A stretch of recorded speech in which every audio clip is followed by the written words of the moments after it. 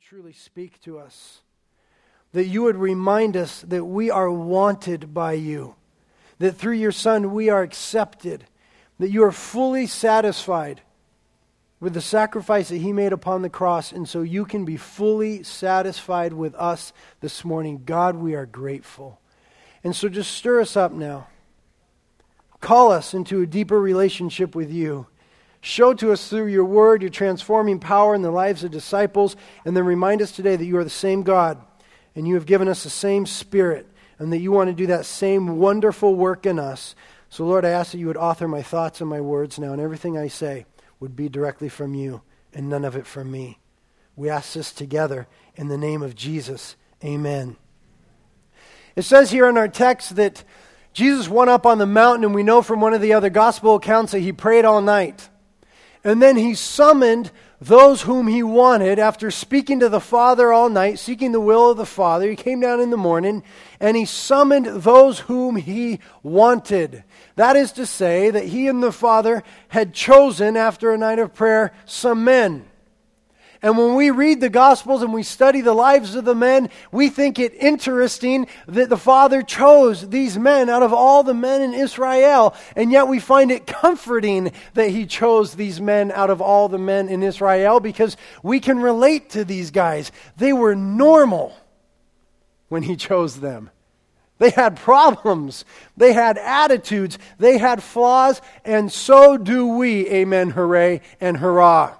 And we're reminded from the book of 1 Corinthians chapter 1, verse 27, that God chooses, not God has no other choice but to use, but God chooses the foolish things of the world to confound the wise.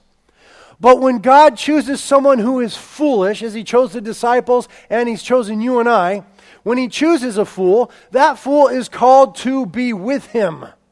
That is the very calling, or the very essence or nature of the calling of God and the sacrifice of Jesus upon the cross. Not only that we can be with God now, but that he wants us to be with him, and we ought to be. And so that is why it is so important that we remember as a congregation and as a community and as brothers and sisters to read our Bibles and pray every day. To read our Bibles and pray every day, because that is communing with God. When we read his word, he speaks to us. He reveals to us his nature and his person and his plans and his will and his precepts. And when we pray, we speak to him, and he answers us once again by his Holy Spirit in the quietness of our hearts.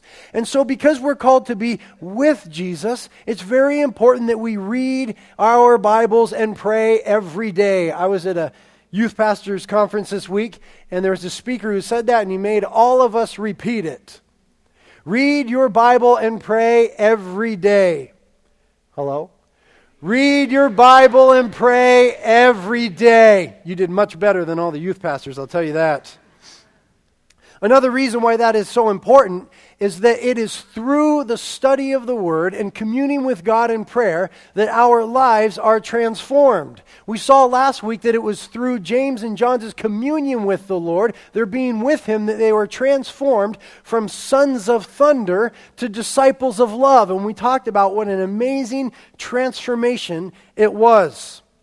It's very important in these last days that we read and pray every day, because Daniel said, in the last days, the people who know their God will be strong and attempt great exploits.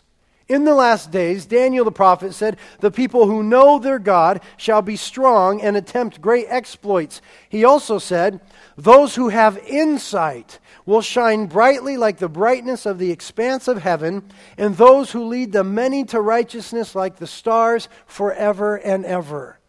Those living in this day who know their God, because they read their Bible and pray every day and draw near to him, will attempt great exploits for him. That is a wonderful life. And those who lead many to righteousness will shine forth like the stars or the firmament of heaven. That's pretty cool. Turning now to Psalm 119.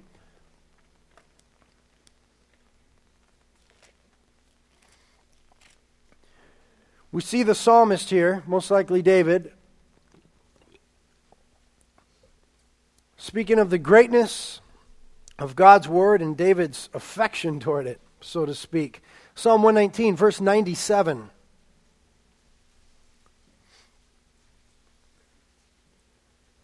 Psalm 119, verse 97, the psalmist writes, "Oh, how I love thy law," referring to the word of God. "It is my meditation all day long." All day long, God, I'm thinking about your word. "Thy commandments make me wiser than my enemies, for they are ever mine," or with me. "I have more insight than all my teachers, for thy testimonies are my meditation. I understand more than the aged, because I have observed thy precepts. I have restrained my feet from every evil way, that I may keep thy word. I have not turned aside from thy ordinances, for thou thyself hast taught me. How sweet are thy words to my taste, yes, sweeter than honey to my mouth. From thy precepts I get understanding. Therefore I hate every false way. Thy word is a lamp to my feet and a light to my path. It's very important that we develop a passion for the Word of God. It's very important that you find for yourself a Bible that is just the right size for you, the right translation for you, big enough words that it doesn't strain your eyes, and you develop a love relationship with it.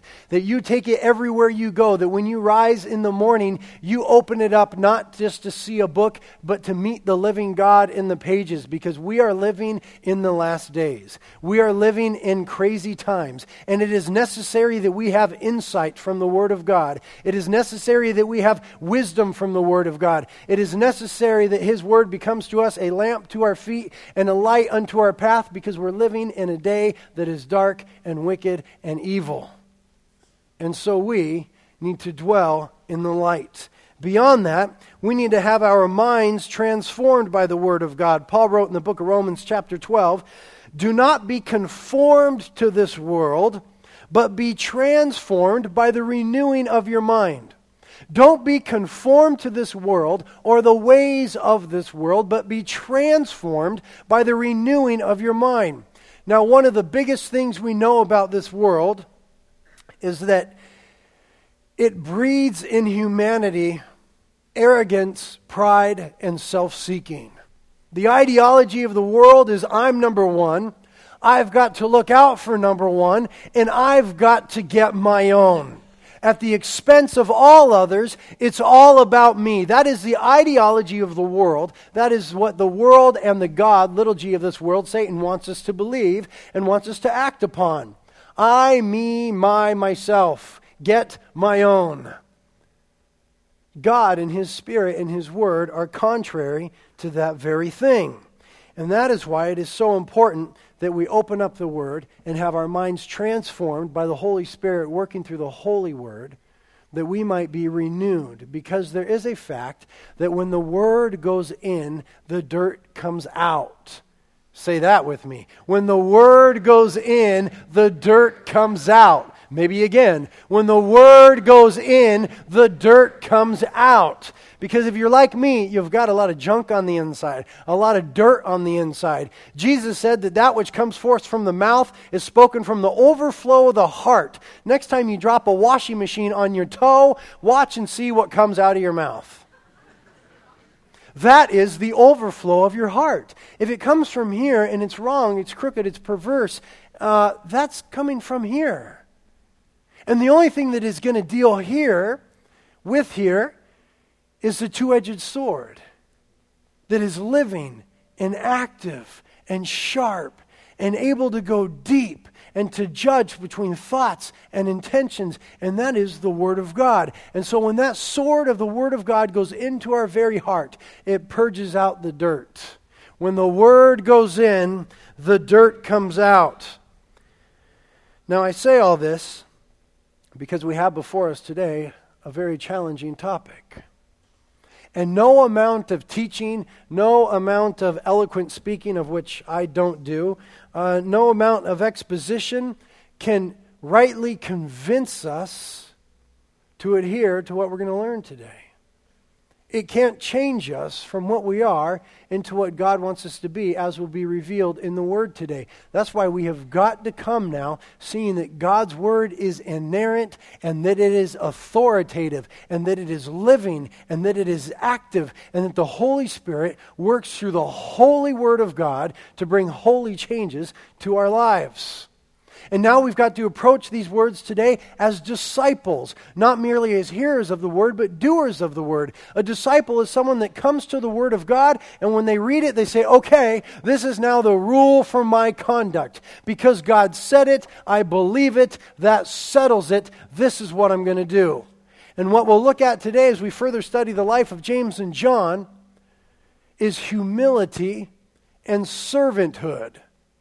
I need not go any further than say the two words, then I feel little Holy Spirit jabs in my own heart, in my own ego, in my own conscience, in my own spirit. Humility, ouch, and servanthood, oh no. For 3 years, the disciples walked with Jesus every single day. And he had expressed to them in Matthew chapter 11, verse 28, what his main lesson was to be for them. He said, learn from me because I am gentle and humble in heart.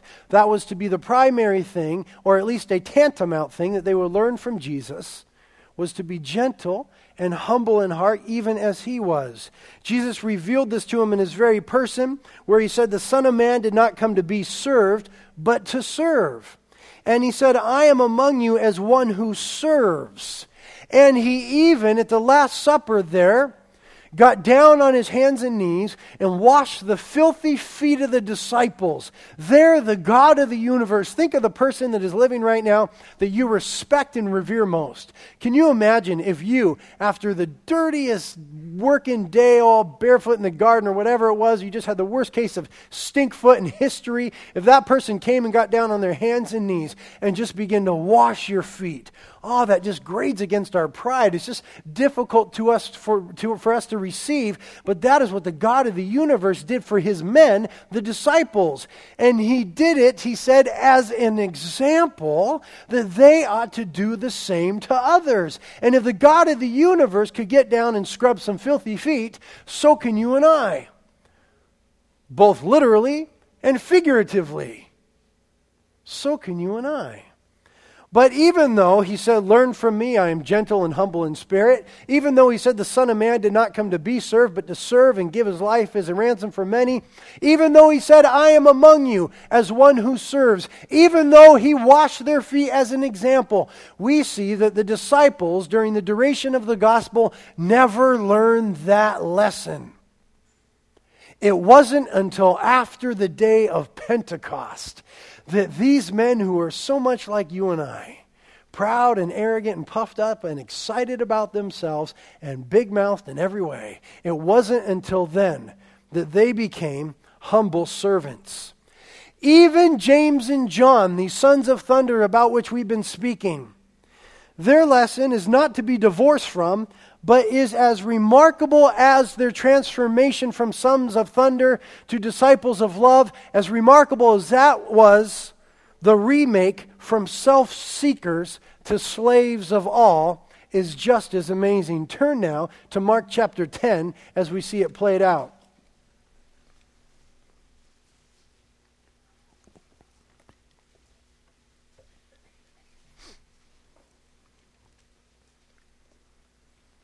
Mark chapter 10, starting in verse 35. Here's our two guys. And James and John, the two sons of Zebedee, also known as the sons of thunder, came up to Jesus, saying to him, Teacher, we want you to do for us whatever we ask. There's that attitude revealed. There is why Jesus nicknamed them the sons of thunder. Jesus, we've worshiped you at times. We've knelt down before you. We've seen you raise the dead. We saw you walk on water. We've seen you still the storm. All these different things. But we want you to do whatever we ask. What's more amazing than that is the answer of the Lord, verse 36. And Jesus said to them, all right, What do you want me to do for you? There's a real lesson in that. God is wanting to do for us more than we think he is. He said, even to these guys, what do you want me to do? And then they said, in verse 37, grant that we may sit in your glory, one on your right and one on your left. Jesus, we want to be leaders.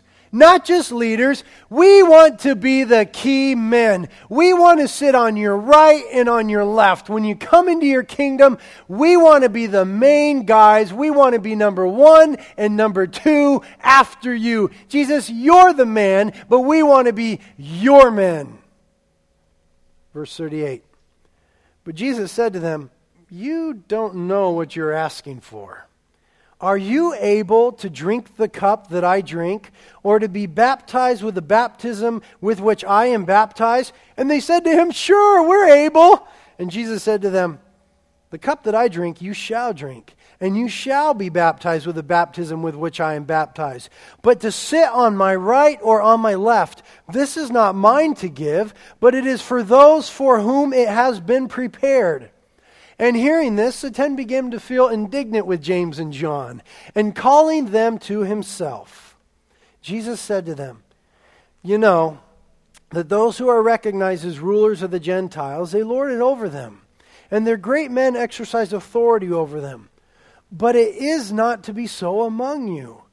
But whoever wishes to become great among you shall be your servant. And whoever wishes to be first among you shall be slave of all. For even the Son of Man did not come to be served, but to serve and give his life as a ransom for many.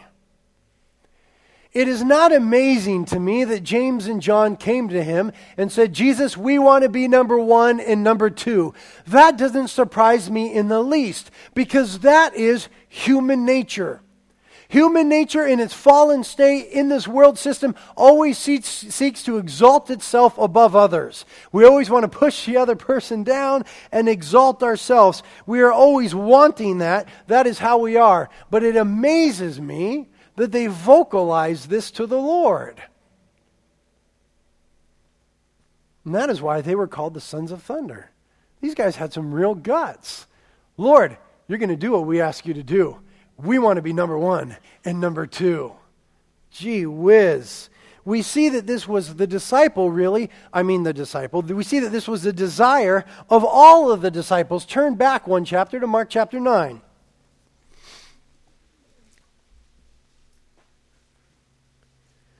Mark chapter 9, verse 33. And they came to Capernaum, and when he was in the house, that is Jesus, he began to question them. What were you discussing on the way? In other words, as Jesus and the disciples are traveling down the road, the disciples had been having a discussion. And Jesus said, hey guys, what were you talking about? Now, of course he knew what they were talking about. The Bible's very clear that Jesus knew the heart of men. But he wanted to draw something else here. What were you discussing on the way? Verse 34. But they kept silent. Oh, nothing. Really? I could have sworn I heard you guys saying something. Oh, no, nothing, Lord. For on the way they had discussed with one another which one of them was the greatest. Certainly James and John were walking down the road with Peter and Andrew and Thaddeus and Bartholomew and Matthew and Thomas. And he was saying, James and John, hey, you guys know that we're number 1 and number 2. You understand this, right? He calls us the sons of thunder. We're number 1 and number 2. And Peter go, no way, man. I'm the rock. I'm the one. And Thomas would say, oh, I doubt that very much, Peter. And Matthew would say,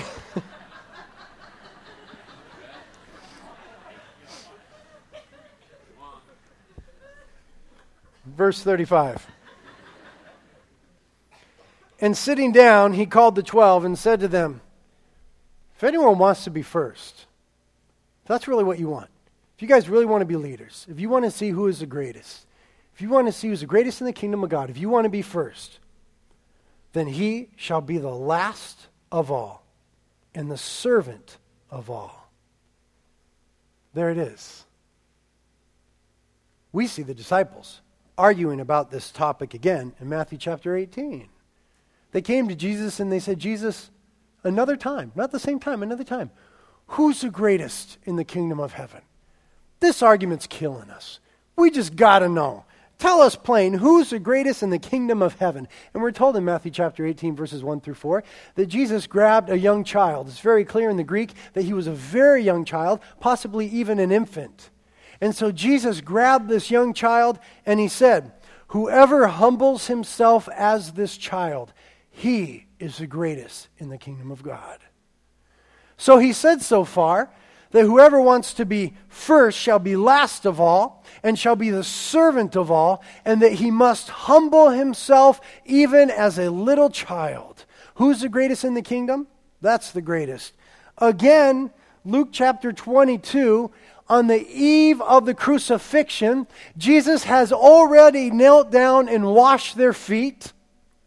He has already had this Last Supper where he instituted communion. He took the bread and he broke it and said, this is my body broken for you. Take and eat. He took the cup and said, this is a cup of a new covenant. My blood poured out for the forgiveness of sins for many. He's washed their feet. He's told them about the cross. He's spoken of the sacrifice. They took the Last Supper, this amazing night. And then at the end of the night, once again it says in Luke 22:24, and there arose among them a dispute as to which one of them was regarded to be the greatest. These guys are absolute morons. And Jesus said, again, let him who is greatest among you become as the youngest, and the leader as the servant. Look, I am among you as one who serves. Over and over again, the Lord told them the way to be the greatest, because it was truly their heart's desire. They really desired to be first. So it doesn't surprise me that James and John asked this. It just kind of surprised me that they did it in such a bold way. But they are the sons of thunder. But I want you to see now, as we return to our text in Mark chapter 10, how Jesus deals with a self-seeking attitude.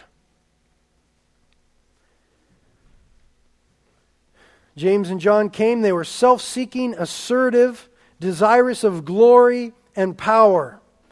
And what Jesus does here is he attempts to redirect their focus from self-serving to sacrifice, from asserting self to denying self, from glory to suffering, from power to humiliation. He wants to redirect their focus. He wants to get their mind on the attitude, on the things, on the way that is important. And so he says again in verse 38, you do not know what you're asking for.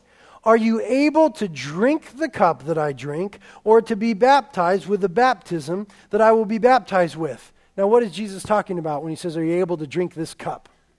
The cup was a common Jewish metaphor for either joy that came from the Lord and the blessings of the Lord, or divine judgment against sin.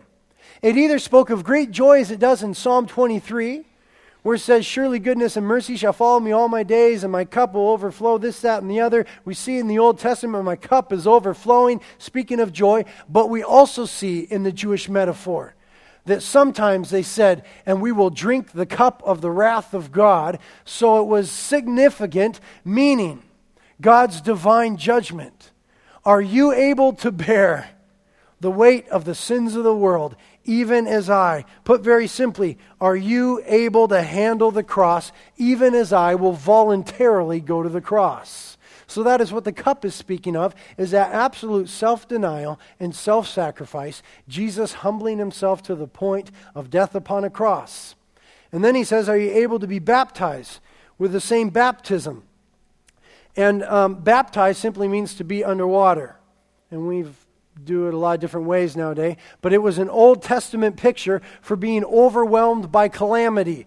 They would speak of being underwater or being baptized with calamity, with all this bad stuff, all this sin really. And Jesus here was speaking of his sufferings and how he would suffer on the cross in our place. And so he says to James and John, let me redirect your attitude here.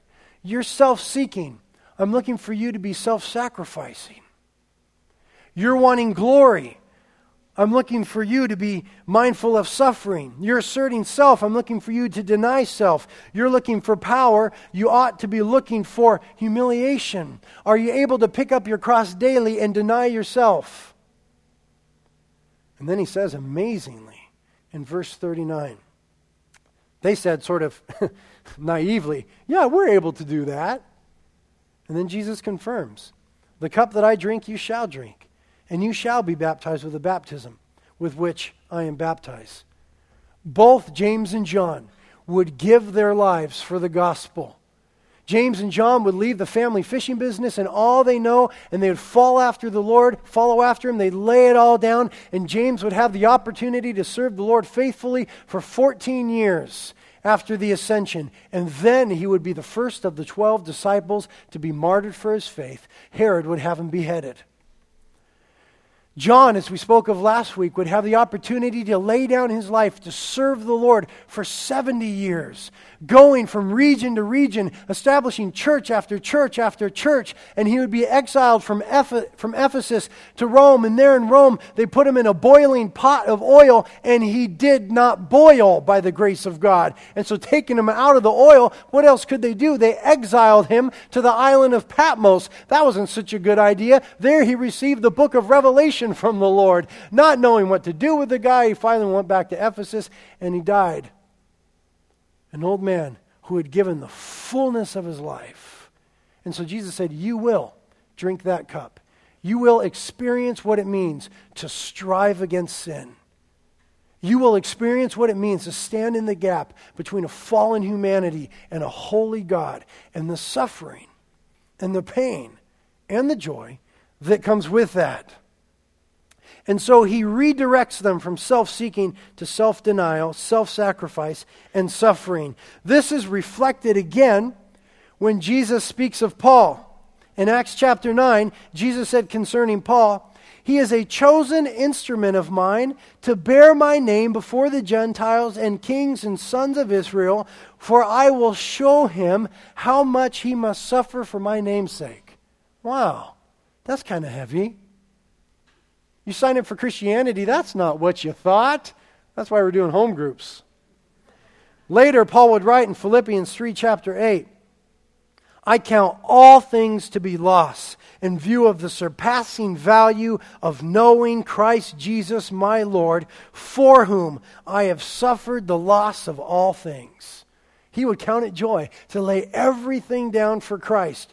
Peter would go on to write in his first epistle, if you should suffer for the sake of righteousness, you are blessed. To the degree that you share the sufferings of Christ, keep on rejoicing.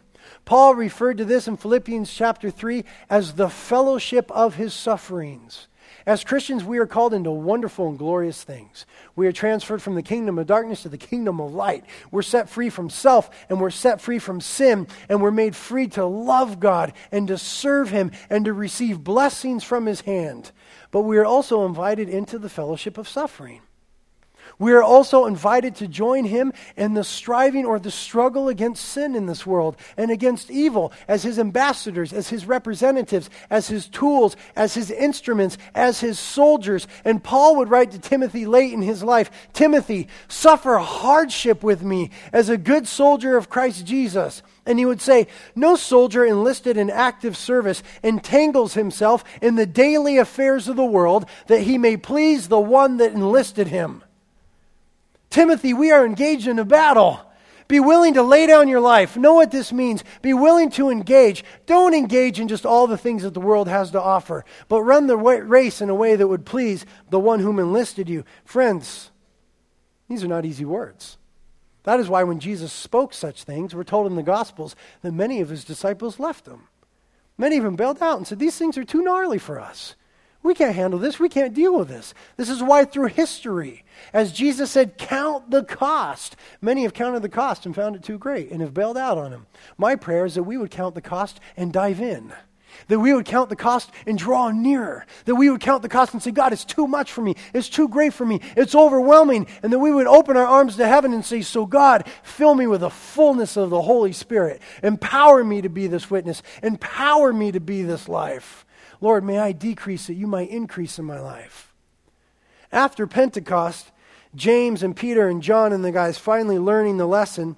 In Acts chapter 5, verses 40 through 42, they are flogged. That is to say, they are stripped naked. They are hung around a thing that is like a telephone pole, and they are whipped with a cat of nine tails from the back of their knees to the back of their neck. A cat of nine tails was 9 leather strands with pieces of bone and metal woven into it. And they would be tied there naked, and 39 times they were flogged. And that bone and that metal would wrap around and even rip the flesh from their face and open up their back all the way down to the back of their knees. And we're told there in Acts chapter 5, they went their way rejoicing that they had been considered worthy to suffer shame for his name's sake. And they kept on teaching and preaching Jesus as the Messiah. Now, there's been a transformation in their life. From squabbling about who is the greatest to saying thank you that we're counted worthy to suffer this way for his name's sake.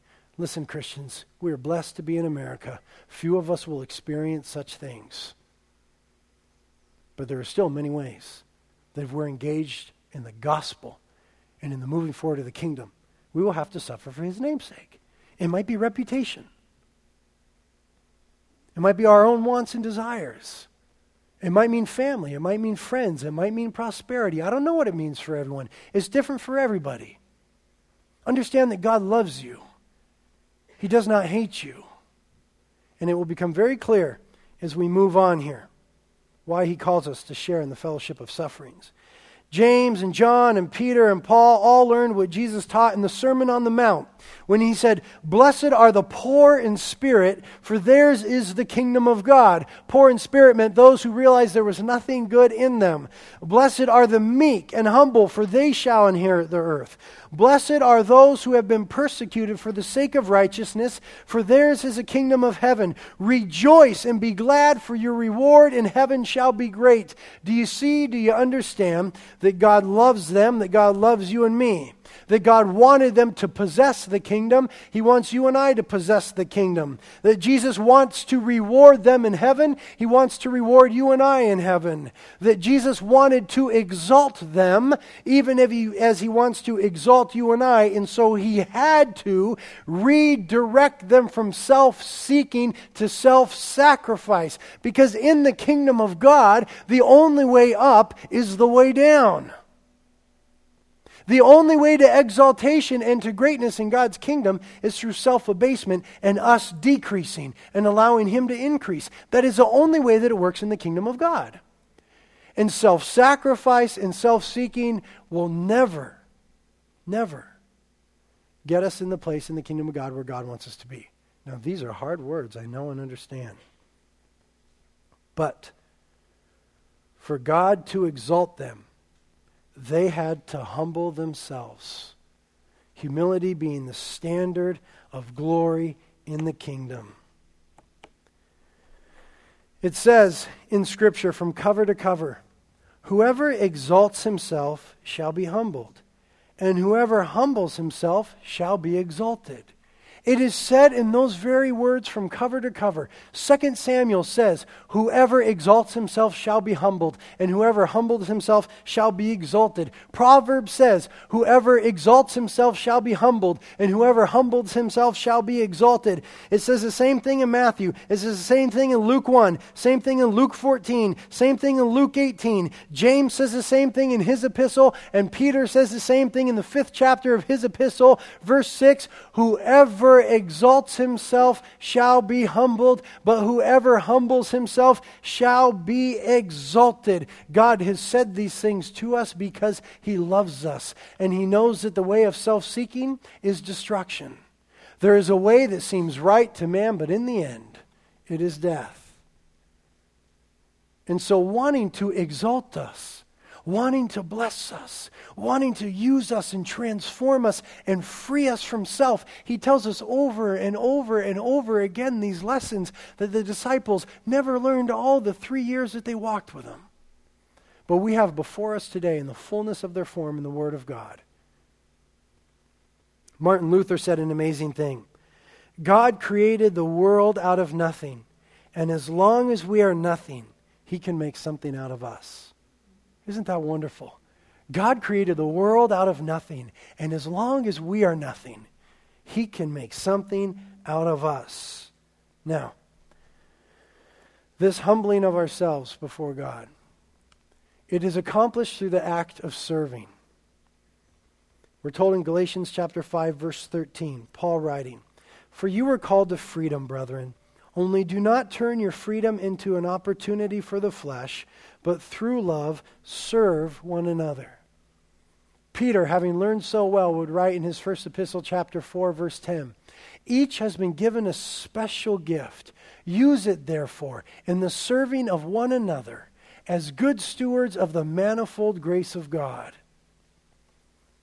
F.B. Meyer writes concerning these gifts, "I used to think that God's gifts were on shelves, one above another, and the taller we grow, the easier we can reach them. Now, I find that God's gifts are on shelves, and the lower we stoop, the more we get." The way to humble ourselves is to serve one another and to serve God. Literally, as Jesus put it, the greatest of all shall be the slave of all. Oh, whoa, it's a little stronger word, isn't it? Slave. Oh man, you see, a slave has no concern for his own glory. Ouch.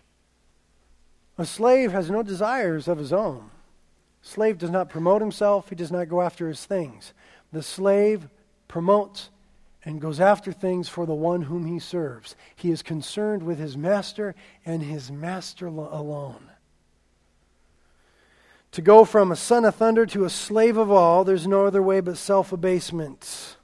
And here's what we find, Christians. Listen, I don't claim to have laid hold of it yet, but I have found in the little bit that I've done it, that to get over myself is the greatest freedom that I have ever known.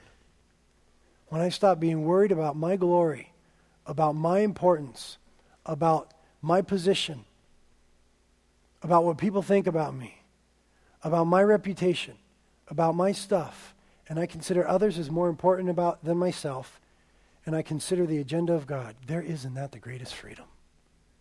The greatest freedom the world has ever known is to be mindless of self. God created the world out of nothing, and as long as we are nothing, He can make something out of us. I don't claim to have laid hold of it yet, but I want to. I want to humble myself under the mighty hand of God. Another reason to do it is because the Bible says over and over again that God is opposed to the proud, but He gives grace to the humble. I am in so much need of the grace of God. God's grace is His unmerited favor. God's grace is that thing which we have received where God just gives us blessing upon blessing upon blessing upon blessing, and we know we don't deserve it. That is the grace of God. He's opposed to the proud, and He gives grace to the humble. We're told that also in the Bible from cover to cover. So because Jesus wants to give us grace, because He wants to exalt us to the proper place in His kingdom, because He wants to reward us in heaven, He tells us over and over again to humble ourselves. The second thing that Jesus told James and John here after their request, as they were self-seeking sons of thunder, is in verse 40. He said in verse 40 of Mark chapter 10, "To sit on my right or on my left, this is not mine to give, but it is for those whom it has been prepared." Listen to me, very important lesson here. This is amazing. They simply said, "Jesus, we want to be the greatest leaders in the kingdom. We want to be leaders." And Jesus said, "That's not mine to give." In other words, it's the Father's to give. We see, again, from cover to cover, that God has always chosen His leaders. God chooses His leaders. What Jesus was saying here to these men was, you can't seek that. Leadership in God's kingdom is not something you can go after. It's not like being the president of a company. It's not like being the leader of a club. It's not like being the best surfer on the team. It's not something you can go after. It is divinely doled out by the Father Himself. Jesus prayed all night, and then He chose the disciples. From cover to cover, God chooses his leaders. This is why God has always brought in the Old Testament and warns us in the New Testament about submitting to the leaders that he's put over us. Because any leadership is established by God. And therefore, it is the height of evil to strive after leadership. It's not for us to choose. It's not for us to go after. To strive after it is human nature. But the divine remedy for human nature is to serve others. And as we debase ourselves to the place of servant of God and others, then he will exalt us to the proper place. For some, it may be a leader. For some, it may be some other area in the body of God. But we must not seek to be leaders. It is granted only by God. It is his sovereign choosing. And so he said in verse 43, whoever wishes, knowing that people would want this, whoever wishes to become great among you shall be your servant, and whoever wishes to be first among you shall be slave to all.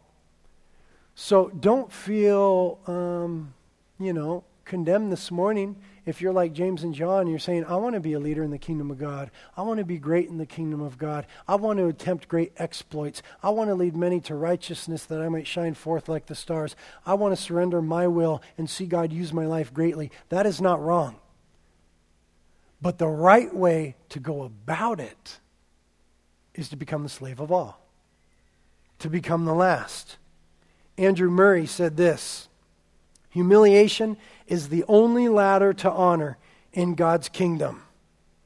Humiliation is the only ladder to honor in God's kingdom. He also said this, at first it may appear hard.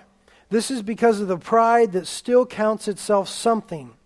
If once we learn that to be nothing before God is the glory of the creature, the Spirit of Jesus, the joy of heaven, we shall welcome with our whole heart the discipline we may have in serving even those who try or annoy us. I'm so challenged by the Word of God today. But I want us to be challenged together to the point of action. To serving one another, to consider others as more important than ourselves. Now, I preface this entire sermon by saying that no amount of teaching could cause this to happen.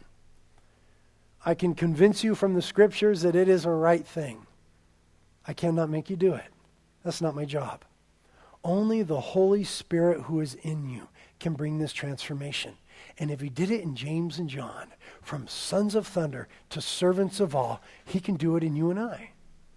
But we've got to covenant together. We've got to join together to submit ourselves. And we've got to come before the Holy Spirit and ponder, are there areas of my life that I am unsubmitted? Is there a part of me, listen, there is a part of me that loves to be served. And it is that part that I need to allow God to crucify over and over again, day by day. There is a part of me that hates to get down and serve others, even those that annoy me. And it is that part that I need to nurture day by day in the Word of God and by the Spirit of God. It's just something we've got to be willing to do together as disciples. Jonathan Edwards, and I'll end with this quote, said, nothing sets a person so far out of the devil's reach as humility. Nothing sets a person so far out of the devil's reach as humility. It was pride before God that brought Lucifer down to earth and has made him the mortal enemy of our souls. And he would love nothing more than to see God's church and God's people and God's soldiers fall to the same air. But it shall not be so in our midst. God, we ask that you would teach us to humble ourselves before you. I stand before my brothers and sisters here and confess before them that I am a proud man, that I can be so self-seeking and arrogant. And I just confess that. And again, God, I repent of it. And I ask that you would come and do a deep work of humility in my own heart. I ask for our congregation that you would come and do a deep work of humility in our hearts. That you would work a transformation. That you would teach us now what it means to humble ourselves before God and man. To seek the good of others. The only hope for a decreasing self is an increasing Christ in our lives. So Jesus, increase in our midst now. Increase in our hearts. Speak to that deep place where we err in pride and in sin. God, I am sorry for my pride. Who am I? You are God in heaven. You are high and exalted. And yet I know, because you are satisfied in the sacrifice of Christ, that you are not mad with us. That you are well pleased because of your Son. And I know that you don't discipline us from anger, but from love, and for our good, and for your glory. And so, Lord, because you do desire to use us and exalt us in your kingdom, teach us now to be humble in the depths of our hearts. Teach us humility.